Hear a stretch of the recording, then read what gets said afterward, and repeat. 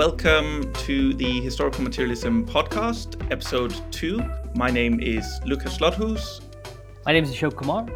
And I'm Michael Roberts, who's here to join you today. Thanks, Michael, for joining us. The paper we're looking at today, Michael is one of the authors, along with Guillermo Cochete.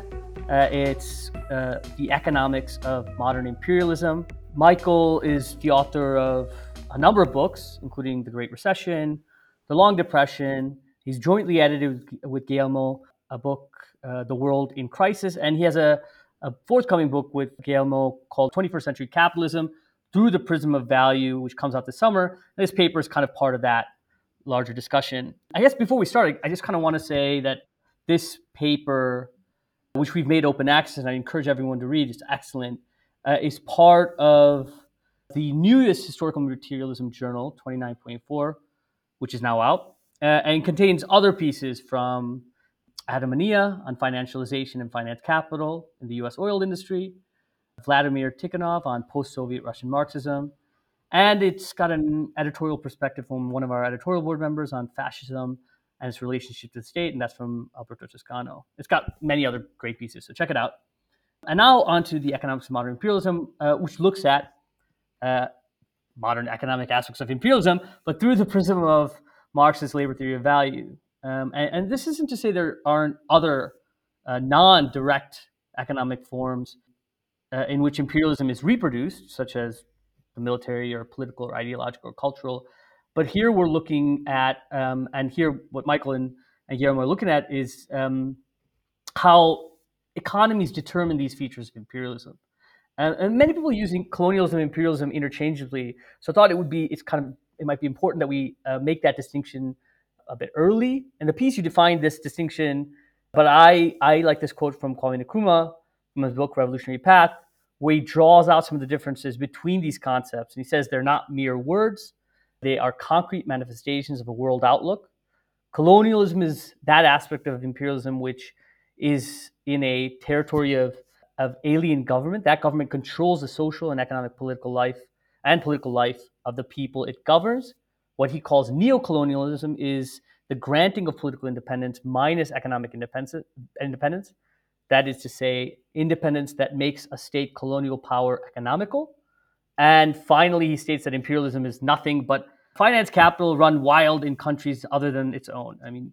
But you define imperialism in the paper, Michael, as the persistent and long-term net appropriation of surplus value by high technology imperialist countries from the low technology dominated countries. Later, more specifically in the paper, you say that economic imperialism is the appreciation of high technology companies from low technology companies in different countries. You place this process within the secular tendential fall in profitability, both in the imperialist countries, but also in the dominated ones. Here you place persistent unequal levels of technology as the necessary condition for persistent appropriation of surplus value and modern imperialism. So first, could you please explain in the simplest way the tendency to fall in profitability and its relationship to imperialism? Well, let me first say, I think I agree with what Kumar has defined as the difference between the old colonialism or the old imperialism and neo-colonialism and modern imperialism, if you like, because imperialist countries and governments no longer control directly, in general, not entirely, politically and through their own government imposed upon the peoples of the countries that are being dominated. They operate through multinationals and, as you pointed out, as Lenin said, through the activities of finance capital internationally to dominate countries around the world. And so this paper, this article in Historical Materialism, is concentrating on the economics of imperialism, because partly because we think we should draw a clear understanding of what's going on there, because it's the driving force behind imperialist activity internationally. What is the point of imperialist and finance capital? What are they after? They're after more profit. They're trying to drive up the amount of profit they can get out of extracting from the labor and activity of people around the world. The process of expansion throughout the world is virtually completed by capitalism, and it hasn't become about in a harmonious way. It's come in a way in which there's a small group of companies and companies that are dominating the world and controlling the economic activities of other countries and companies around the world. And so what this paper is about is how do they dominate? How does that operate economically? And how does that lead to the extraction of huge amounts of value and wealth from what we now call the global south to the global north? And the fundamental argument that we make in the paper is that we can go use Marx's theory of value, law of value, and his law of the tendency of the rate of profit to fall to understand this process of transfer of value from the dominated to the dominating, what we call in the paper the dominated countries and the imperialist countries or bloc. And the fundamental activity going on here is that capitalists are competing against each other around the world, both internally, of course, but also now externally through trade, through the distribution of capital, and in order to try and increase the amount of profitability they get. All profit comes from the activities of workers. Then new profit is only created by human labor power exerting that activity. And the control of that human labor power, the products that they produce, the services that they produce, are commodified and sold on the market. And the argument of the paper is, as Marx explains when he's looking at an economy, because Marx's capital is not really about a national economy, it's about an economy. And that can mean an international economy on a closed basis, is that there's a transfer of value takes place between those who are dominated to those who dominate, because the dominated companies or countries have generally a higher level of technological capability. So the time that they take to produce something, the same commodity that they're selling on the market, is less, so that they can undercut at the international product price the weaker capitalist economies with their lower technological level. So there tends to be a transfer. The point about the law of the tendency of the rate of profit to fall is that overall, through this process of movement of profits competing on markets between different capitalists, there tends towards an average rate of profit. That's a tendency. It doesn't, at any one time, there is no average. There's always different profit rates. But there's a tendency taking place. Now that the capitalists are trying to drive up their profitability. In so doing, they tend to invest more and more in technology relative to what they invest in labor. Yes, down in the global south, they're using cheap labor and so on. But the capitalists there are trying to increase their productive power and profitability through extending technical production and new machinery and technology, laying off labor if they can in order to increase the profitability they get. But if all capitalists are doing that, there's a tendency for the increase in investment in machinery, technology, what Marx called constant capital, as opposed to labor. So there's a rise in constant capital relative to the rise in the amount invested in labor. He called that a long-term fact about capitalism, namely a rise in the organic composition of capital. That's a trend, a tendency which takes place virtually all the time. The pressure is on. In so doing, that very rise in the organic composition of capital, unless counteracted by a huge explosion in exploitation of labor force around the world, or an expansion of the labor force to exploit, will tend to lead eventually to a fall in the overall average rate of profit in an economy. And now we're talking about the world, so therefore in a whole world you can talk about an average rate of profit which tends to fall over time. And that means, what does that mean? Just think about it, listeners. It means that capitalism is finding it more and more difficult to develop the productive forces because the profitability that they're getting from developing it, investing and exploiting workers, is falling. So capitalism has a long-term crisis. It shows that capitalism cannot go on forever because the profitability that it's creating cannot rise and in fact is tending to go down.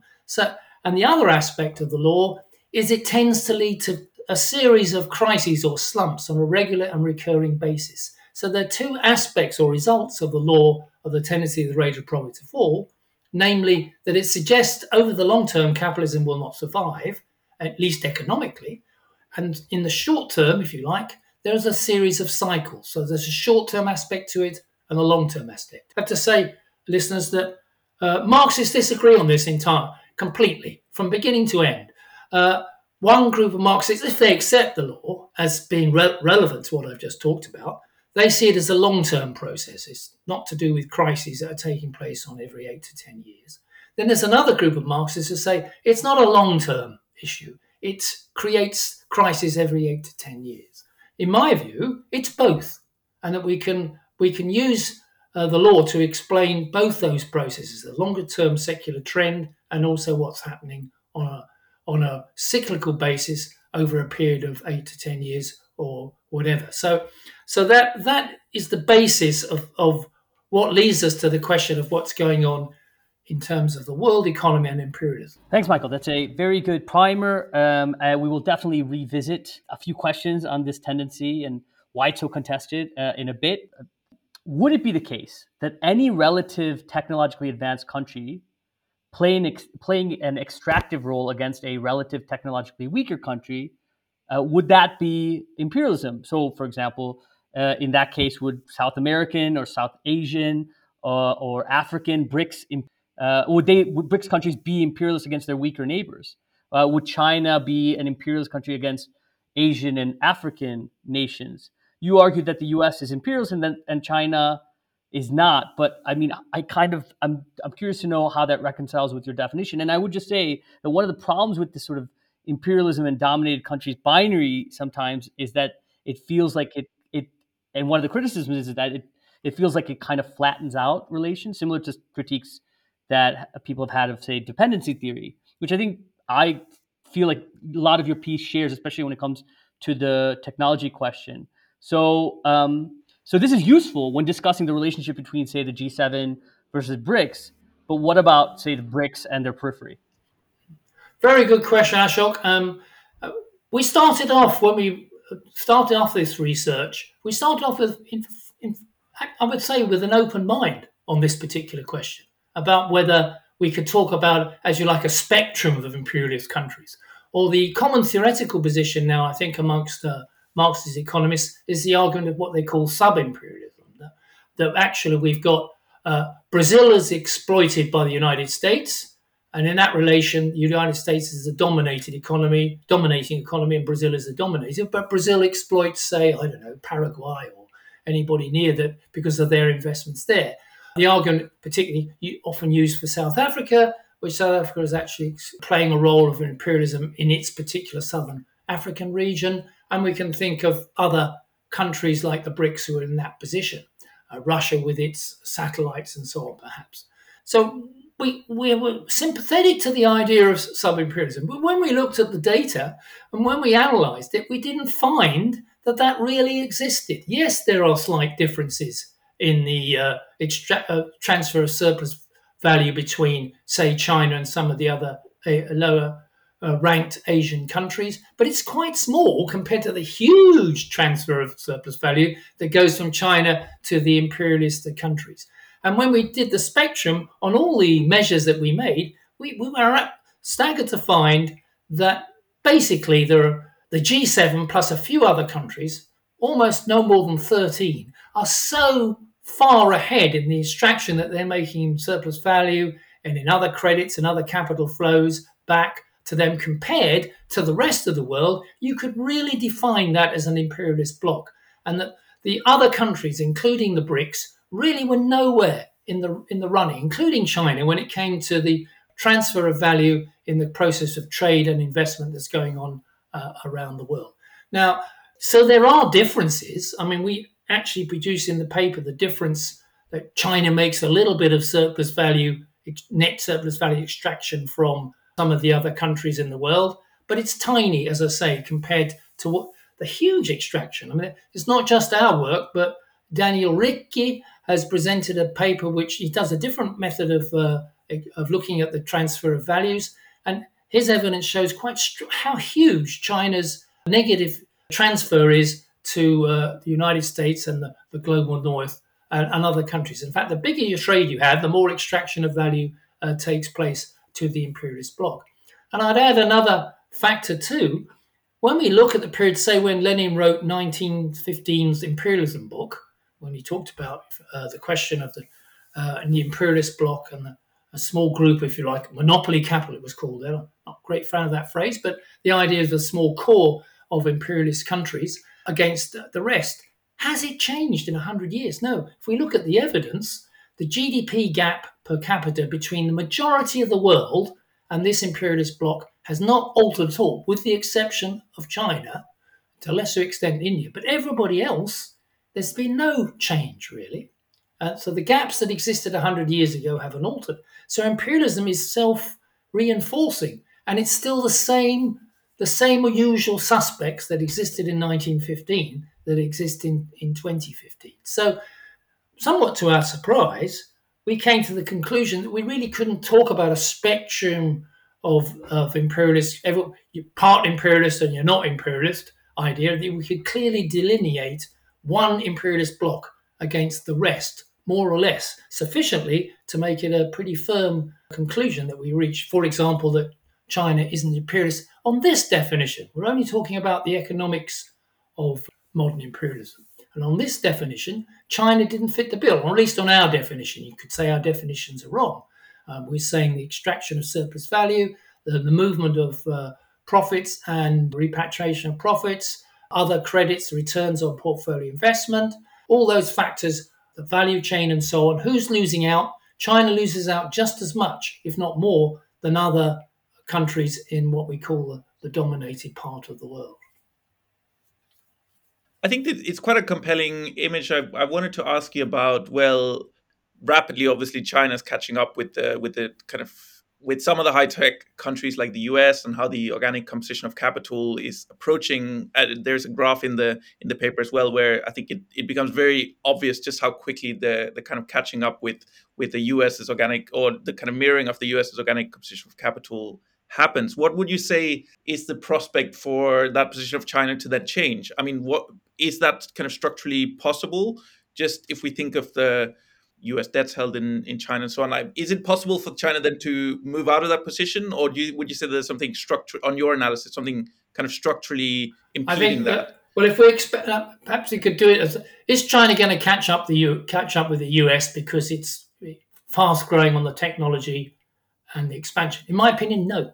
If we look at the latest position in terms of productivity, labor productivity, that's the amount of production per worker in China, they're about 25% of the US productivity. And there's been a massive jump from 4 or 5% only 40 years ago. But I just made a calculation on the basis of per capita productivity forecasts and trends up to now. When will China go to 100%?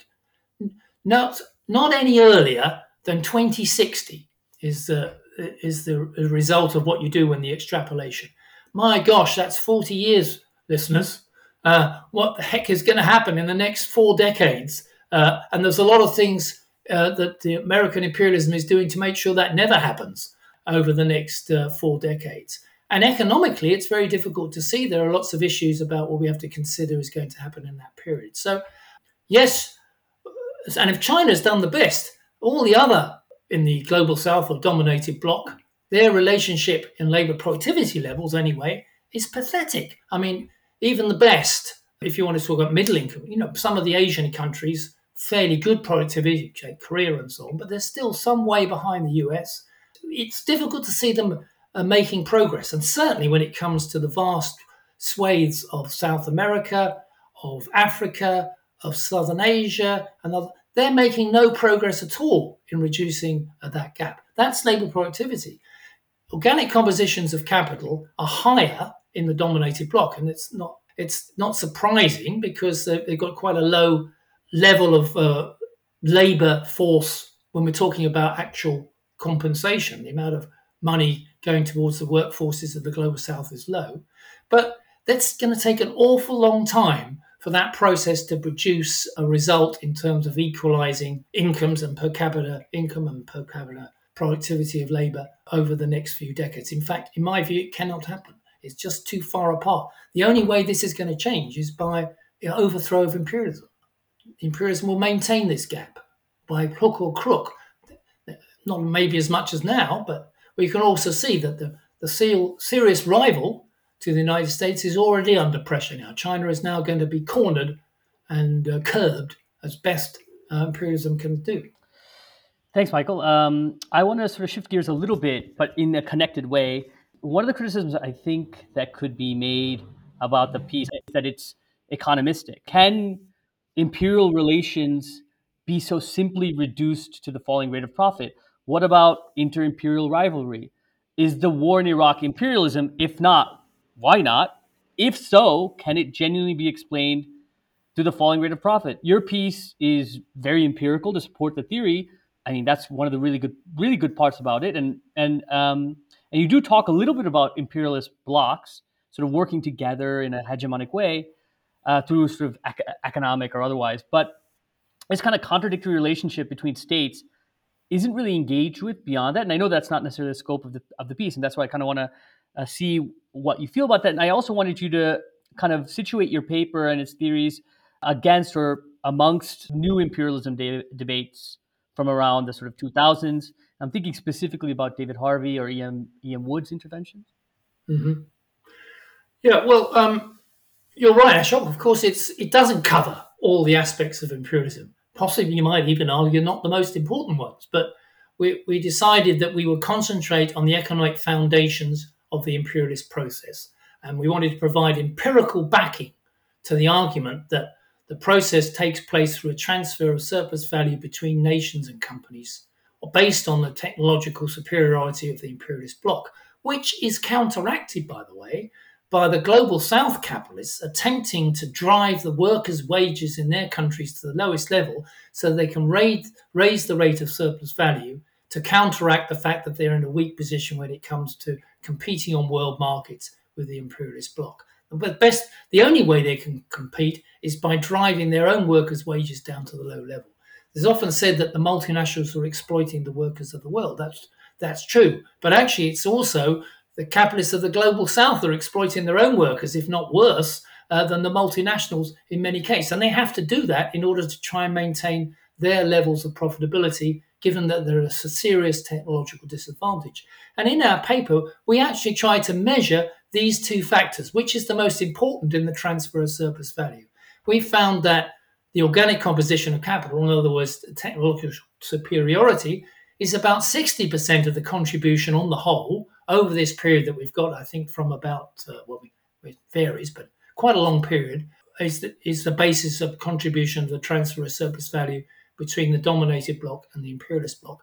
But 40% and growing is the fact that the dominated bloc has a higher rate of surplus value through exploiting their workers, and they can therefore survive. The result is that the dominating bloc, the imperialist bloc, gets extra surplus value in the trade because of the vicious exploitation by the global South capitalists. So imperialism is well supported by the global South capitalists as a reaction against their inability to compete with the imperialist core. And so that's the sort of thing we were concentrating on. But there are so many other factors involved in imperialism, as you say.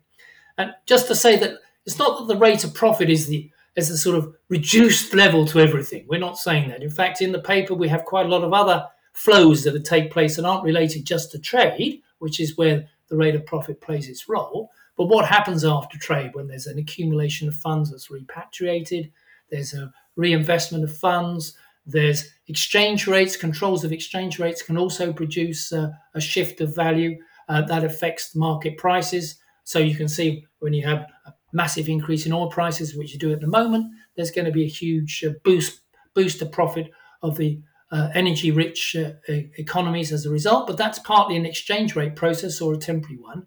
We also we wanted to see at the long-term process going on underneath, which is related to the profitability and the relative technologies of countries and the relative exploitations going on in each country. So that's the economic foundations. But there are so many other factors in imperialism. As you mentioned, the military oppression is very important. Tony Norfield does a little index, which he calls the index of, I think, index of imperialism or index of power. And he lists a number of factors. He lists trade, obviously. He lists GDP size. He lists the size of the finance sector. And he lists the size of the military sector in each of the countries. And when you look at the imperialist core, suddenly, I mean, China's in there with a bit of military, but the rest of it is not so great. Its finance and its GDP is high, but it's obviously a big population. But the US is miles ahead. Britain and France are there. These are the key imperialist powers because they also have a military force. A military force can be very powerful in deciding issues in imperialist rivalries. We see this in Ukraine now. The issue is going to be decided, at least it would appear, possibly by military force. The same thing applies to China in the South China Sea and Taiwan. These issues are not going to be solved by some sort of trade agreement allowing a redistribution of value being produced, but possibly by military force or other sorts of sanctions of that nature. So imperialism isn't just determined by profits or by the economy. It's also got all these other factors involved. But what we would say is all these political factors, all these decisions made politically, militarily, politically, soft power, alliances, agreements, what's behind them? Behind them is to preserve the profitability of the imperialist bloc relative to the rest of the world. And therefore, we have to understand how that profitability is arising, how it's appearing, where it's coming from, what direction it's going on, in order to recognize that that is the foundation of all these other political and military and strategic decisions made by the imperialist powers and their various agencies.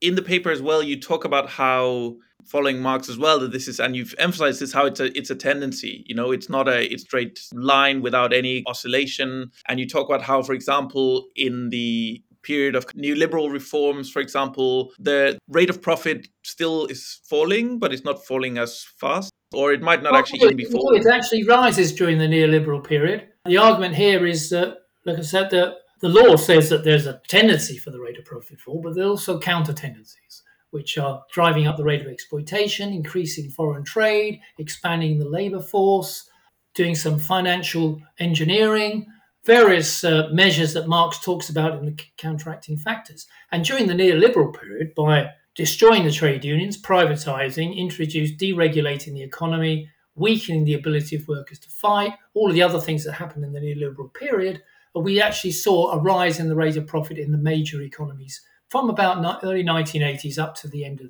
of the 20th century. But that rise didn't restore the levels of profitability that we saw in the 1960s and the so-called golden age, as we call it, when profitability was high, employment was there, production was high after the Second World War. We saw a recovery in the profitability into the 21st century. That's peaked, and after the Great Recession in 2008, it slipped back again, and after COVID, it's now somewhere near the lows we've seen in the last 60 years. In a recent post on my blog, I discussed the latest developments in the world rate of profit from work done by Deepakar Basu and other people at University of Massachusetts Amherst, which complemented other work that I've done and other researchers have done over the past period to show that long-term tendency. In the book that was mentioned by Ashok, World in Crisis, we've got up to 14 different Marxist economists in different parts of the world who show this long-term tendency. But they also show, as you say, Lukács, a different period in the neoliberal period. So it's never in a straight line. This is not some crude theory where it's just like a straight down a hill in a lateral decline. There's these forces between tendency and counter-tendency play which change what's happening to the rate of profit over the period of time. What are the kind of different strategies for the imperialist countries to counteract the continuation of the decline then? So they could either increase the rate of exploitation. I mean, could you talk us through some of the Guys, different this strategies? is a bit of speculation here, but it seems to me in many ways we're in a position that we were when Lenin wrote the book Imperialism, that what we had at the end of the 19th century depression, where there was a depression in the major capitalist economies between 1873 and the early 90s, depending on the country. That created the conditions where they came out of that for a desire to colonize the world, to find profit in the rest of the world, which had disappeared, if you like, or been reduced drastically in the major economies.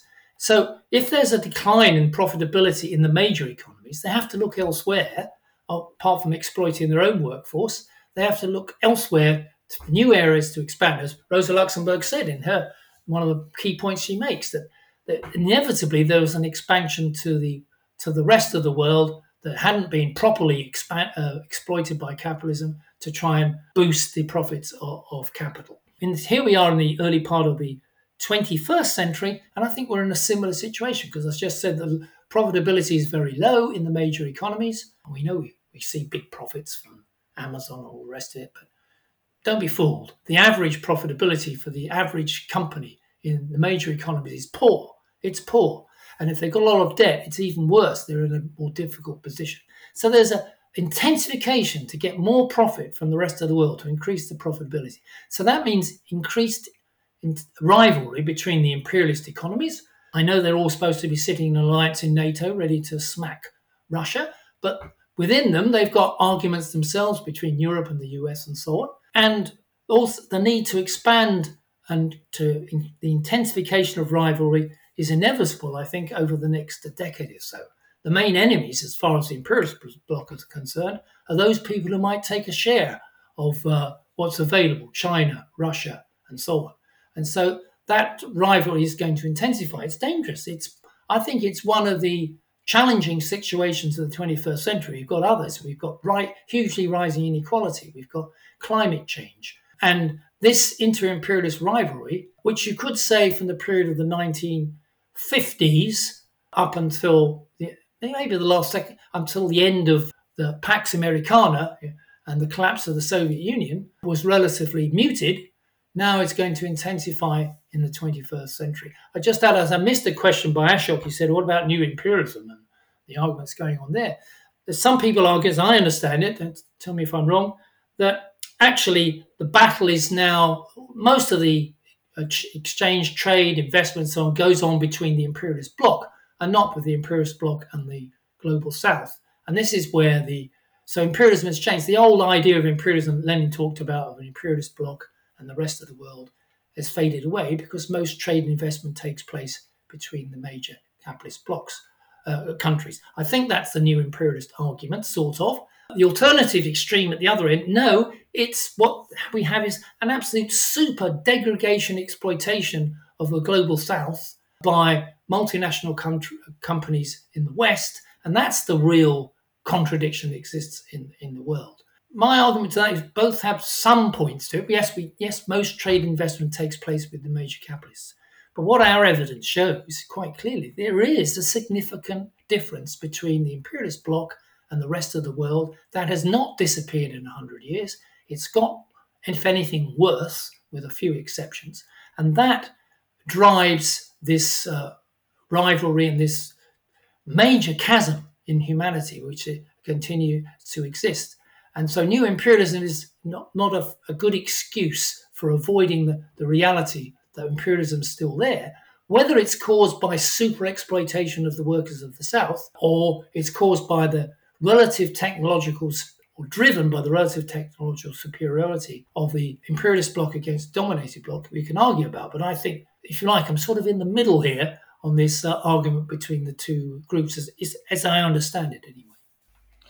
Thanks, Michael. I wanted to kind of address some of the questions around the tendency of the falling rate of profit. So why are so many heterodox economists or other heterodox economists, such as post-Keynesians or even Marxists, sort of dismissive of it entirely? And I'm thinking of people like Michael Heinrich, who says, the tendency is indeterminate, that it's empirically unproven, and that it's based on a bad translation of Engels, and that Marx actually had serious doubts about the tendency himself.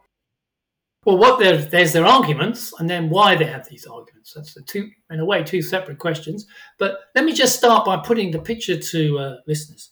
The majority of economists and mainstream economics and conventional wisdom doesn't talk about profit at all, apart from what you read in the papers, Amazon's got a load of profit. But in terms of understanding what's going on in a capitalist economy, why there are crises, why there are booms and slumps on a regular basis, mainstream economics has absolutely nothing to say on it, and certainly nothing to say to relate it to profits.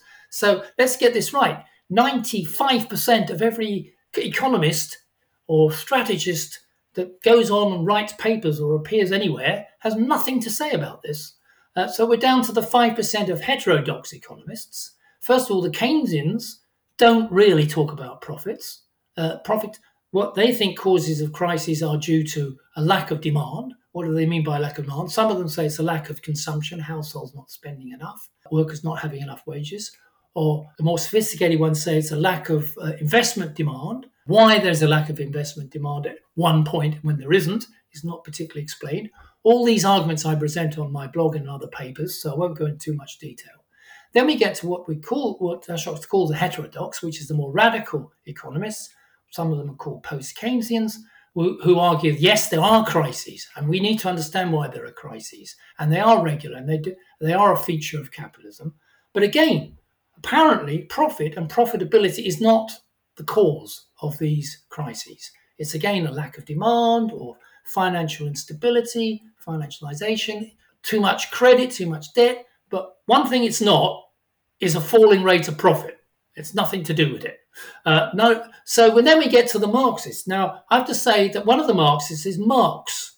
And in Volume 3 of Capital, Marx, and in other places, actually writes about the law of the tendency of the rate of profit to fall, particularly in Volume 3, in 3 chapters 13 to 15, but also elsewhere. So one of the Marxists, 160 years ago, thought that this was relevant to the understanding of crises under capitalism. Since then, this particular author, Karl Marx, has been refuted or dismissed as being wrong, or we've been able to get down into the mega works of his writings and his scribbles somewhere in Berlin, and we find that perhaps he didn't actually believe it himself and rejected it later on. So we can dismiss chapters 13 to 15 and any other mention of the tendency of the rate of profit to fall as being Marxist, because not only do the rest of us Marxists disagree, and I have to say,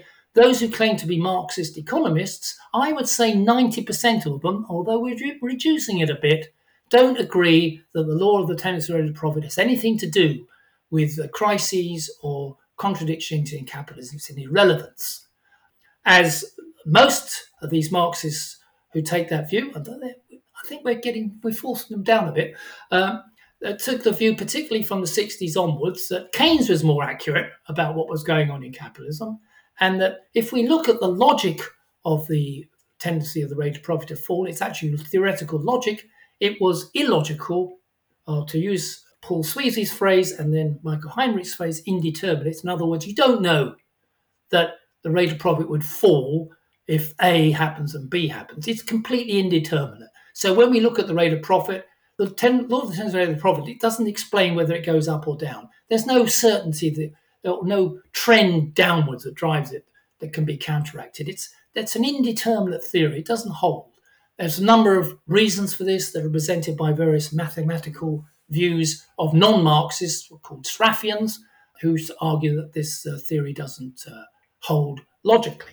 And unfortunately, some Marxist economists seem to agree with this. I think there's been a whole body of Marxist economist authors, certainly since the 1990s and earlier, actually, from William Kirkcaldy, actually was in 1984, came up with a refutation on the logical side of a Marxist theory and showed that it was perfectly logical if you understood the process involved, a temporal process, which I won't go into in this because that's a whole discussion on its own.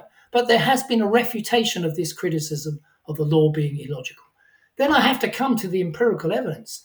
I just cannot believe it. I wrote this recent post where I said the evidence is just overwhelming that there is a long-term tendency, an actual fall in the profitability of capital on an average basis, not only in several countries, but globally we can identify it, not just by lunatic monocausals like myself, as I'm accused of sometimes. Michael Roberts never talks about anything but the rate of profit, not just by me, but a whole range of other people who have now written on it, and we've summarized it. The body of evidence is overwhelming that there is an average fall in the average rate of profit globally in the major economies over a long period of time with ups and downs. Now, you could say, well, yes, so what? What relevance is that to what's going on in capitalism now? What, is that relevant to crises? Is that relevant to what's going to happen in the future? We've partly discussed that in relation to imperialism, but I think it's also very relevant to crises. And we can draw Marx's logic in chapters 13 to 15, combined with the empirical evidence that we now have with better data, with research that's gone on, particularly in the last 30 years, to give us an even more compelling argument that this is relevant to what's going on in capitalism. And as relevant, I'm a bit cheekily suggested that the skeptics of the evidence are a bit like climate skeptics who just deny that there's climate change, despite the evidence being building up that there is. Perhaps that's a little unfair on them, but I couldn't resist it to make that point because the evidence is so strong. That brings me to the point that, to finish on this long argument, that Marx dropped the whole thing and all we needed to, so forget it, even if it might be right. Marx certainly dropped it. And if Marx dropped it, it's probably wrong. Well, I know Michael Heinrich is an expert scholar on the work and has read the original writings because it's very difficult to read Marx's only Engels and his daughter Eleanor, and to some extent Karl Kautsky's wife, could actually read this stuff and get it into something that we could read ourselves. And he's been working through it. And he says, Michael says, and I've debated with him on several times, that after he wrote this in the 1860s, Marx never really referred to the rate of profit again. And if you read his writings in the 1870s, when he's talking about crises, where's the rate of profit? He never talks about it. So what's going on here? And then if we look, we can see he struggled with the rate of profit, trying to make it work in the 1870s, and then he dumped it. So Michael says, I presume that demonstrates that he didn't think it was wrong and it was irrelevant. Well, I don't think it does. A number of other scholars have looked at this, particularly the other argument is that Engels twisted chapters 13 to 15 to make it look as though it was important. Poor old Engels, doing the best he could to edit this illegible stuff, is accused of fiddling the result.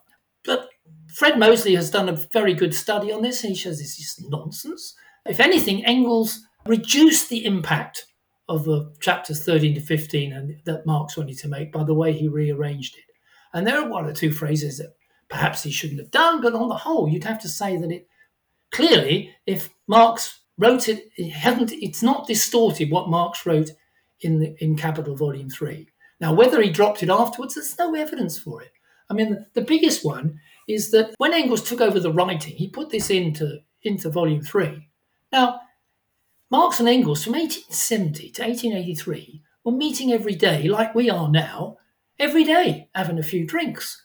Now, if Marx had said, well, I've been puzzling over the rate of profit, and I decided it's crap, so let's drop it. He never said this to Engels, as far as I know, and it's just nonsense, because he goes on, if you look at it, he goes on trying to work out how he can make the organic composition capital, what would happen if he chose it this way, or he changed the turnover and so on. So actually following directly on from that, I'm curious then to hear about what about the Marxists who might think that profitability is important, but who might think slightly differently about the kind of chain of causation maybe in this. So could you say something about, you could still subscribe to like a crisis theory or an understanding of kind of boom and slump, or in a Marxist framework, but who would then say, well, no, it's not the declining profitability, it's over investment, it's overproduction. Capitalism, for instance, now is in a crisis of overproduction, especially in China, for example. Well, I think that's very good. This is the sort of thing we should discuss, really, because this gets us to the nub of the issue. What is overproduction? Well, overproduction is a slump, isn't it? It's when capitalists can't sell all the goods they've produced and workers can't buy them all, and we have a slump. Workers get unemployed, they're sitting on the dole or whatever, their incomes are reduced. Capitalists are still producing, so we've got plenty of stuff being produced and people can't buy them. I mean, what a crazy world capitalism is, but that's the slump, isn't it? That's overproduction. It's the definition of the slump, but it's not a cause. It doesn't explain why we've got overproduction. Doesn't explain overproduction, in my view. What we have to ask, and Marx looked at that, he said, overproduction really means overaccumulation of capital relative to the profitability available to capitalists. So they've invested in the expectation they're going to get a certain amount of profit or some off profit to reinvest and to grow and so on. And it doesn't happen. They don't get, and particularly the weaker capitalists, not only do they don't get much more profit, they actually possibly get less. They start to be in a position where they're going bust. And so they close down completely or get taken over. So we get a process, a cascading effect into a slump. So a slump is when there's lack of demand from workers and overproduction by capitalists. That's the definition. But the process begins through the overaccumulation of investment relative to profit. Why is there an overaccumulation of investment relative to profit? Well, because what is going on underneath, which the capitalists are not aware behind their backs, is there's a tendency for the profitability of the overall economy to fall. And that eventually reaches the point where there could actually be a massive profit fall. So when you've got a falling rate of profit, you don't immediately get a falling massive profit. In fact, all it means is the massive profit is going up perhaps less and less each production cycle because the profitability is falling. I've had this big debate with David Harvey several times where he tells me that, Michael, you're obsessed with the rate of profit. What about the massive profit? Surely the massive profit matters.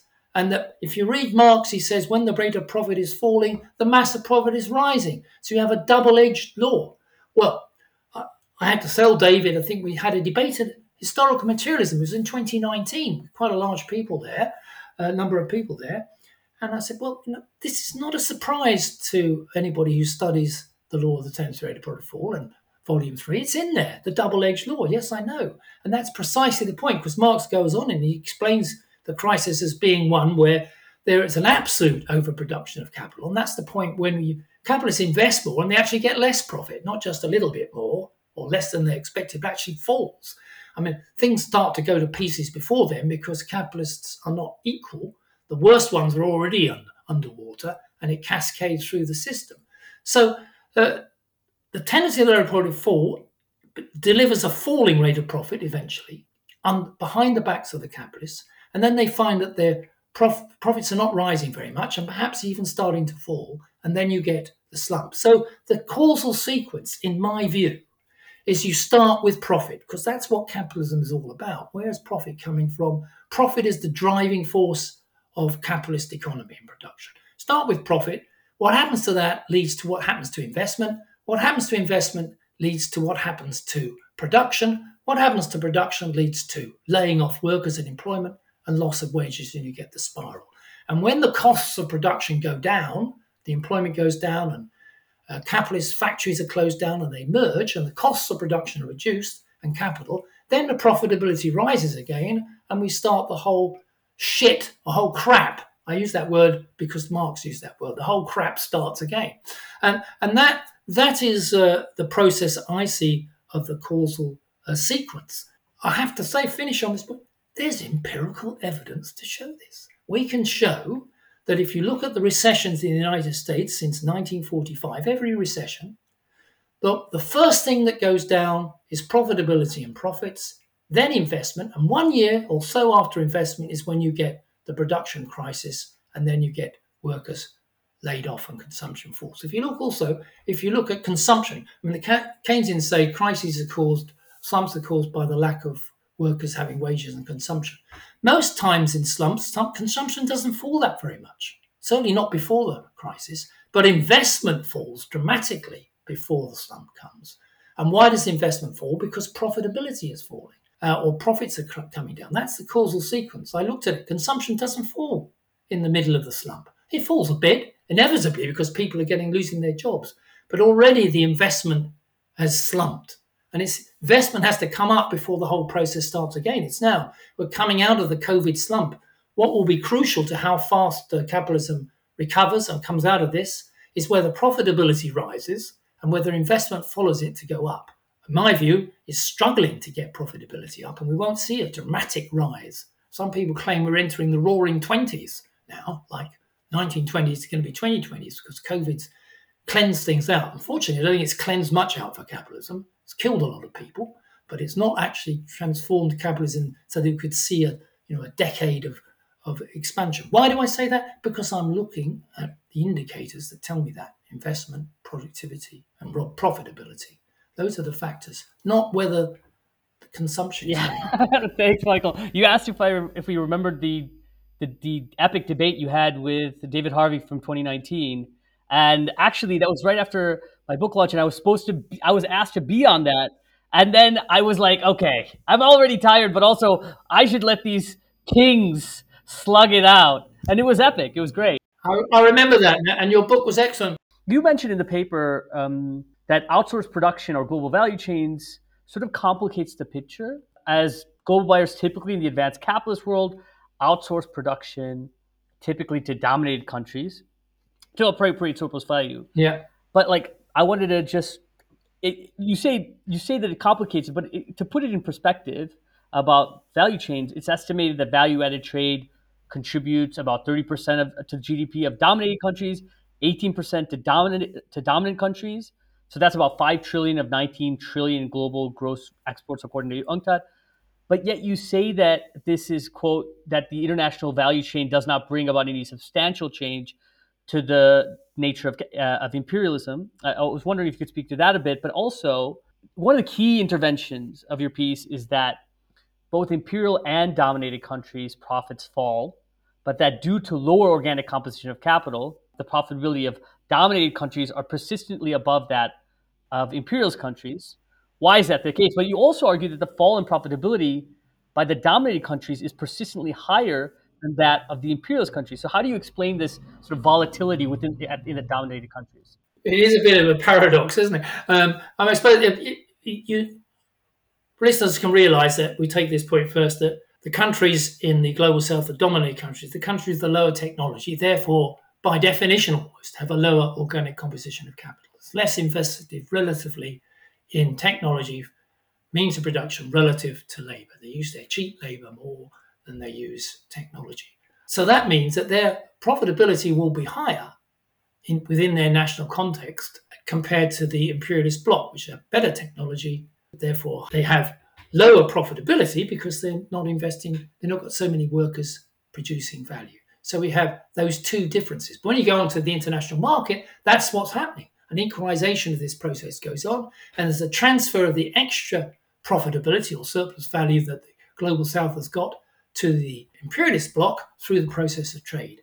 And that also happens, I think, through the value chain. I think that's the way in which it also complements, I would say, the international trade. So you've got competing companies on the international market, but also you've got vertical integration between the imperialist bloc countries operating in the global south. So those two things come together in a way, except one operates on the international trading market, the other operates through price changes.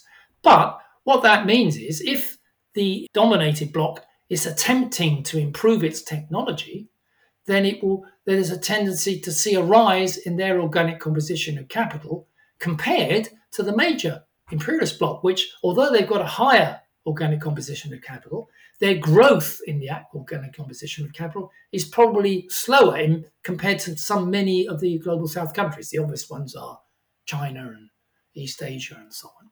So although there's a tendency for the dominated countries' higher profitability to fall more quickly towards the major economies, the imperialist bloc's profitability levels. Or at least that's what it shows on the evidence. That's never going to get, in my view, together. But what you do see that tendency. Actually, if you take out China in a lot of this data, and I suppose we didn't do that very clearly in the paper, then these narrowings or these changes are reduced dramatically because China is just so much of an exception when it comes to the dominated bloc compared to, including India.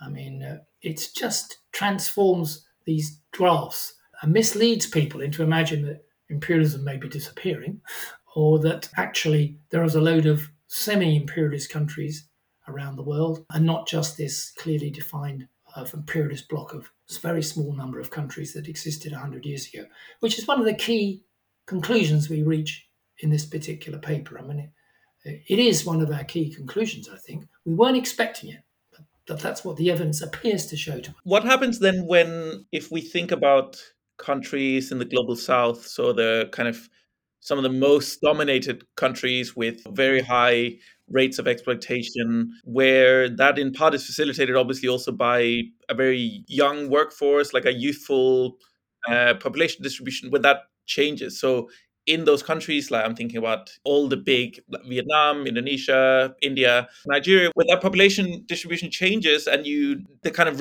reserve army of labor kind of disappears in a way, it becomes more difficult to increase the rate of exploitation of workers. So what are the outcomes of that?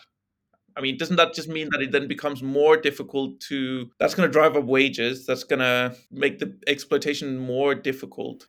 Yeah, I mean the big gain, as you say. Yeah, sorry, the big gain you say is you've taken even just the last 50 years. How has imperialism expanded? It expanded through a massive global expansion to use cheap labour around the world.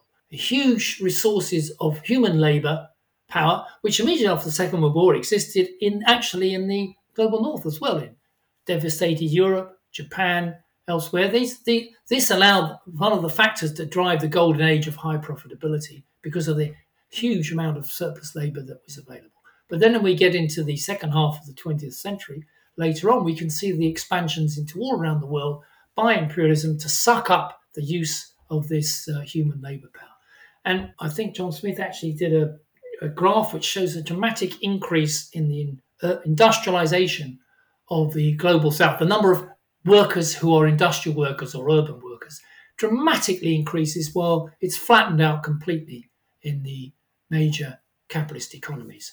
And so all the expansion of the working class, however you want to define it, is actually in the dominated bloc. So I would say when you run out of that, that increases the problem. Arthur Lewis called it the Lewis turning point when you run out of cheap labour and then wages start to rise and starts to squeeze the economies. And they either have to expand through technological expansion and higher productivity, or they've got a problem. And I think that is a long-term problem for capitalism. It runs out of human labour power. But we're not there yet. I mean, as you pointed out, Nigeria, 760 million people by 2060, it's going to be a mega. Most of those people are open for exploitation. There's still plenty of room, I think, for surplus labour to be exploited by capitalism if it can use its powers to establish that through its multinational companies or through local companies. But I think the general principle, the point you're making over the long term in this 21st century is that capitalism is running out of human labour. We know that the growth in the workforces around the world, well, China's declining now, and most, apart from India and a few other countries like Nigeria, population is slowing down. So this is an issue. If you don't have more labour, we don't have more value. And so you have to get more out of the existing labour. But between now and 2060, I think there are a few other problems capitalism faces before it runs out of the labour force. And we know what they are, so we don't need to go over them. But all these things, the 21st century is going to be quite a difficult period for capitalism. It might see its end. I won't be there to see it, guys, but I'm looking forward to you telling me while I'm up there in heaven on the right-hand side of God. I had a question, kind of a more methodological question, if we return to the paper, which is, the countries you look at are the G7 countries and the G20 country. Well, yeah, so the G20 countries, which is really 19, and the EU. But what is the thinking behind focusing on those countries and the rate of profit in those countries when, at least intuitively to me, it seems like if you looked at countries like the ones we just talked about, the ones that aren't in the G20, like Vietnam or like the Philippines, actually in those countries, my intuition tells me that actually the trend would be even starker if we looked at it. But what is the thinking behind those? Because I think you have the data for all, right? In the Penn tables, it does have the data for all those countries. Why do you focus on G20? We decided that the G20 gives you 75% of the world GDP, and that it was just easier to get, and we could get data for a longer period. So a lot of the countries you talk about, by the time you get further down 30 or 40 years ago, you're starting to get rubbish data, even in the Penn tables. And it was just a little bit more, we felt a little more robust about the data if we concentrate on G20 and G7 to do our work. But you're absolutely right. There's in principle, the data could be there and certainly could be developed. And I'm very happy to invite people to join a team to do this and see if we can progress it further to a wider scale. I noticed, for example, as I say in my latest post in the blog, that the Amherst guys have used the pen tables and the extended tables to cover 56 countries, as opposed to 19 or 26 in my case, or our case. And before that, Esteban Maito's case for the world rate of profit of just 14. We've now got the Amherst guys taking it up to 56, at least for the period since 1960. So, yes, there's every possibility of expansion of its data and the empirical work. And I share your intuition that this is going to produce either basically the same result, which is one of the reasons we didn't do it because we're too late. And the other reason is it might produce a starker result because you're now including countries that are way further down the scale if you want to have a spectrum on this, what the World Bank likes to call the low-income countries. These countries generally weren't in our list because we had the G20. If you include those, I mean, Ricci has some interesting figures on that, and so does Veneziani, who looks at other countries. I noticed in the notes you sent me, they said, what about Saudi Arabia? Well, Veneziani does say that Saudi Arabia, on his working out of exploitation, is more of the exploiter than the exploited because of its position in the Middle East and so on. And I'm sure that's probably correct. We're going to find exceptions to this position. Whether they're part of the imperialist bloc as such is perhaps again a question. So the paper has there's rough edges to it because when we talk about the economics of modern imperialism and define an imperialist bloc, we can't always get it exactly right because we have these other countries a bit of an exception, and also it's to do with political, military, and strategic positions as well. So, for example, and now if you have the imperialist bloc, put it another way, is Belgium imperialist? Well, it clearly is, but would you really want to say that it was a major imperialist power? You see what I mean? It's a little tricky when it comes to the political level. So when we're just looking at the mechanics of modern imperialism from the law of value, we had to make a decision about what we were going to look at to get a result. So you covered actually the Saudi Arabia thing and kind of I was thinking about rentier economies and so on and whether that clouds the picture in some way. So I think the Deutsche Memorial lecture, I think that was published this year in HM was about rentier capitalism as well. And does it cloud the picture somewhat though still to think about the role of OPEC countries or the Gulf countries in terms of it seems like a less clear relationship, right? Because the role of labor in the extraction of those commodities and so on is a little bit different. Yeah, well, countries like Saudi Arabia, energy-rich countries, which are actually getting their production and value production out of something that they control physically in their country. That's the old definition of rent, if you like. So you could say this is a form of rent, and if everybody could come in and get an oil well in Saudi Arabia and compete with each other, then that rent factor would decline. But once the Saudi Arabians go on the world market with their oil, then we're in, and assuming that OPEC doesn't hold, because it's a rentier block, if you like, it's the process, the underlying process that we've talked about of the transfer of value through the long-term difference between technological superiority of different countries still applies even in the oil industry, even if sectors of the oil industry or the energy industry in general can actually extract even a larger proportion because of their natural monopoly position. Then the other form of rentier capitalism, of course, is the finance sector. You'd have to say that countries like Britain and the US are rentier in many ways. I mean, Britain particularly, actually, it's got a huge banking sector. Its manufacturing is rubbish. It's not in a position to compete on world markets in a whole range of export industries.